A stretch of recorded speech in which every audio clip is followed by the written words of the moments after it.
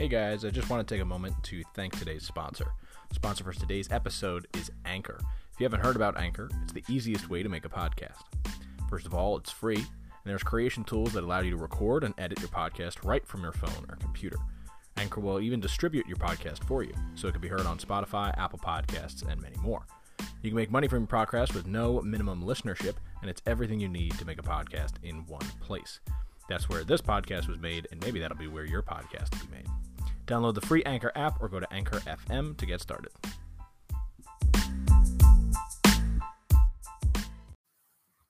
Hello, welcome to the show. My name is Michael Aceta. I'm the founder of Matador Canine Brilliance, author of the Dog Training Cheat Codes, and host of the Acknowledged Dogs podcast. Thank you for joining me today. Today's topic is about balanced training. Now, I appreciate your time. I appreciate you looking into this, so I'm not going to waste it. Let's jump right into it. Balanced training, what is it? Balanced training is the concept and idea of using as many quadrants. What is quadrants? Quadrants of learning for your dog. This is positive reinforcement, negative reinforcement, positive punishment, and negative punishment. They try to use a balanced amount. Now, many dog trainers that are switching into a balanced field, it's very popular right now, have either come from a compulsive background or a positive reinforcement background. What do I mean by that? A compulsive background is where they use mainly adversives. Okay, they're correcting dogs constantly to teach them. They're using leash pressure and then releasing that pressure when the dog does do the thing that they want. Or a trainer's coming from a purely positive mindset. This means they're training dogs with a lot of treats, and maybe they weren't seeing the results that they expected. And so now they're figuring out new ways to get easier results for them. Now, balanced training as a whole is not a terrible idea. I'm going to tell you very, very bluntly, it is not a terrible idea. Balanced training in theory makes a lot of sense. That's exactly how dogs learn. Things get punished and things get rewarded.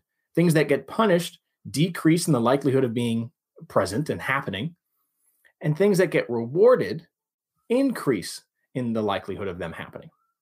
So if you do something and I give you $100, you're more likely to do whatever it was that got the $100. That's exactly how it works. What ends up happening, however, if a trainer came from a compulsive mindset and is moving towards a balanced training, probably not because of an inner change of heart, although it is possible, most likely it came from social pressure. Because the purely positive side says you don't need to correct your dog, ever. You can teach them everything they need to know. And if you do it correctly, if you do it right, and you spend the time doing it well, then you don't have to correct your dog. So a corrective-based trainer is now in a very weird predicament. Everybody's eyes are on them. Everybody is judging them. Everyone's telling them they're doing it wrong, even though they have been rewarded, mind you, for however long they've been doing it. Trainers that have been training for 40 years have been rewarded for 40 years of the same thing that they've been doing. This means it is very difficult for them to give up on their old ways and move into new ways, unless something is that traumatic for them. I think it comes down to social pressure. If, as a whole, we're all pressuring these individuals to move away from adversive methods, they're going to find something that still allows them to do these old habits, even if intermittently, which then puts it on a variable schedule, right?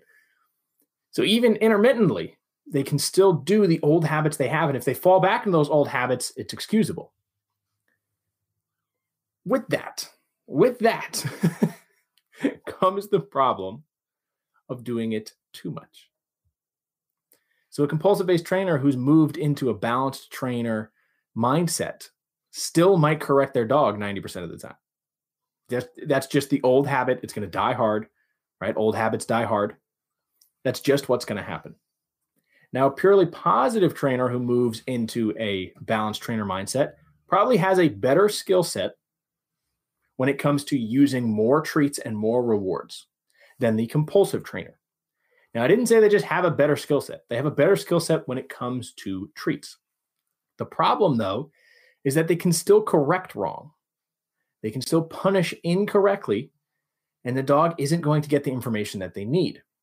This is where a good balanced trainer will get results. I'm not suggesting that they don't. Balanced trainers do get results, and they do get them very quickly. However,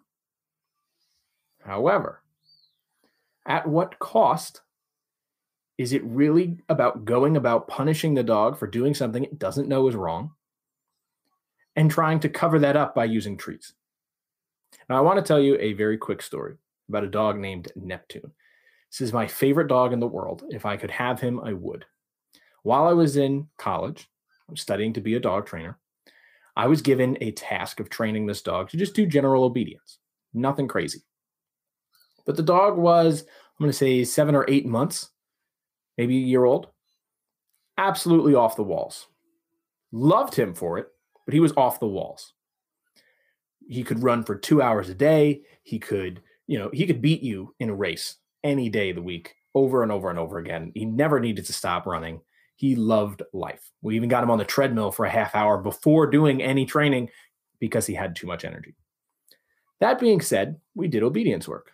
No big deal, right? Now, in the class that I had him, I did a lot of work making sure that he understood he had to focus on me for an extended period of time. I had to do a lot of duration work. And that's important if you have a high energy dog and you need them to calm down. The more duration work you do, the easier it is for them to relax. In another class, they used compulsive methods on him. Now, this was because the college was determined to teach us all of the skills of dog training so that we had a well-rounded understanding of every aspect, tool, and technology. So we also learned compulsive methods, and I insisted that this dog did not need compulsive methods. I insisted, so much so that a professor and I had a disagreement about it. Didn't end in me getting a bad grade or anything. It just ended in, okay, well, prove it. Prove that you can do this. And I did. I practiced over and over again. I did not have the skill set I do now, but with the skill set I had, I was still able to get really good results, really good obedience, simply because I worked with what I was presented with. If I had resorted to just punishing him, the charismatic nature of this dog would not have been there. And I could see it when he was in the other class. He wasn't bouncing around. He wasn't having a great old time. There was no smile on his face. He wasn't happy. He was just shut down. Sure, he did sit and he did down and he did his stay, but he wasn't happy about it. And that dog had so much charisma. So much charisma. If you shut that down, what's the point of training the dog? Did you want a robot or do you want a well-trained dog? I would like a well-trained dog. I don't want a robot. If I'm going to have a robot, I might as well get a robot dog. They do sell them. I think they come over from Japan or China. They do sell robot dogs that you tell them to do something and they will do it immediately. I think even then, sometimes they won't do it as a programming feature. But if you're going to be a balanced trainer, understand that 90% of your work should be treats. And if someone says, oh, aren't you a balanced trainer? Aren't you supposed to use corrections? No, because corrections should only take place when you are 100% confident that the dog really knows the behavior in the situation that you're asking it for, and there is nothing else. There's nothing else outlining why your dog shouldn't be doing the behavior. But I have one more problem. I always got problems, right? I have one more problem with it. If I taught a dog for 6 months that training with me is a positive, enjoyable thing, and I say sit over and over and over again, and my dog understands sit is a great thing to do. Recall is a great thing to do. Any trick is a great thing to do because of the amount of rewards they get. And all of a sudden, I say it, they don't respond, and now I correct them. What does that teach them? There's a tonal shift. They learn that behavior does not always mean rewards. It might mean punishment. And here's another caveat to it. If punishment only ever happens 1 out of every 100 chances, it's on a variable schedule, which means my dog does not know when they're going to get punished. And they're going to start to be more concerned about the behavior instead of excited about the behavior. I want my dog to enjoy running to me, enjoy performing with me. If I was doing competitions with my dogs, I want them to look happy and excited. Pretty sure judges look for that kind of thing. We don't want a robot. We want a dog that is lively and inspired to work. This is what we mean when we say dogs love to please people. It's because they look like they're loving to please us because of how excited they are to do their work. If a dog doesn't look excited and doesn't look like they're enjoying the activity, why would you do the activity? It's like a person. I mean, yes, there are some parents who force their kids to do things and they end up being wonderful, wonderful athletes and musicians and artists. Yes, Beethoven, I'm pretty sure his father locked him in the basement for like 10 hours a day and said, practice. He became a wonderful, wonderful musician and composer. But he was sad. He was sad most of his life. That's a terrible way to live. I'd much rather have somebody who's excited about music and is inspired, even despite being pushed down and berated. I'd love to see somebody do that, not just doing it because they're forced to do it. So for balance trainers, it comes down to this. Are you a balance trainer because you are from a compulsive side and you're starting to change your heart, which I would absolutely love? I think going to a balance trainer is a wonderful step before realizing that there are complete systems to train any behavior you previously thought of. You can now do it with positive reinforcement. And in fact, I know some trainers that can't think of what they should do in order to teach these new skills, right? If you're an older trainer or you've just been taught a different way, starting to think about new ways of doing things is very difficult. When I first started out and I had learned primarily positive reinforcement first, I couldn't fathom how you would teach a dog to do something through corrections. How could I teach my dog to do a dance routine with me with corrections? It just didn't seem possible. Am I just going to nip them in the feet and have them jump up? Of course not.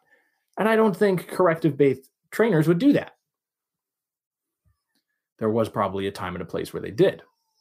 But if you're a corrective-based trainer, an aversive-based trainer, an alpha dog trainer, which has been debunked, if you're any of those and you're moving into a balanced trainer area, kudos to you. I think that is great. You're using more treats, you're using more rewards, and maybe you'll find you don't need to correct. If you're a positive-based trainer, you're using so many treats, so many rewards, and you're moving into a balanced trainer concept, it might be because the skills that you have are not full. They're not complete. You're missing something. You're missing some kind of mentorship or tutelage from someone who's been doing it for a very long time and has had a lot of success. A lot of success. Now, if you like the concept of teaching your dog without punishment, without any punishment at all, and solving problem behaviors, I want to invite you to download the PDF guide below. It is Resolving Bad Habits Without Using Punishment. It is a wonderful PDF. Of course, I wrote it myself. But it's my gift to you. It's absolutely free. It walks you through the steps on how to end problem behaviors without punishing your dog, without yelling, without correcting them, without having to use equipment. You can just engage with your dog and stop the problem behaviors before they start, while they're happening, or afterwards, right? You can be proactive, interrupt it, or reactive, and I go over that in the guide. Thank you guys for listening today. I appreciate all of you taking the time. I hope I didn't waste it. I hope you gathered some information. If you're deciding whether to move into a balanced area, or you're a dog owner who is looking for a trainer and you've heard balanced training and, oh, is it good? Is it bad? It is fine. It'll get you results. Good training, regardless of what the method is, will get you results. But if you don't want to correct your dog, you don't want to punish your dog, and you want to be able to do it by bringing life to your dog, enjoyment to their training, go with a purely positive trainer who knows exactly what they're doing and how to get you results without waiting years to do it. Make sure you download that PDF guide, and I'll see you guys next time.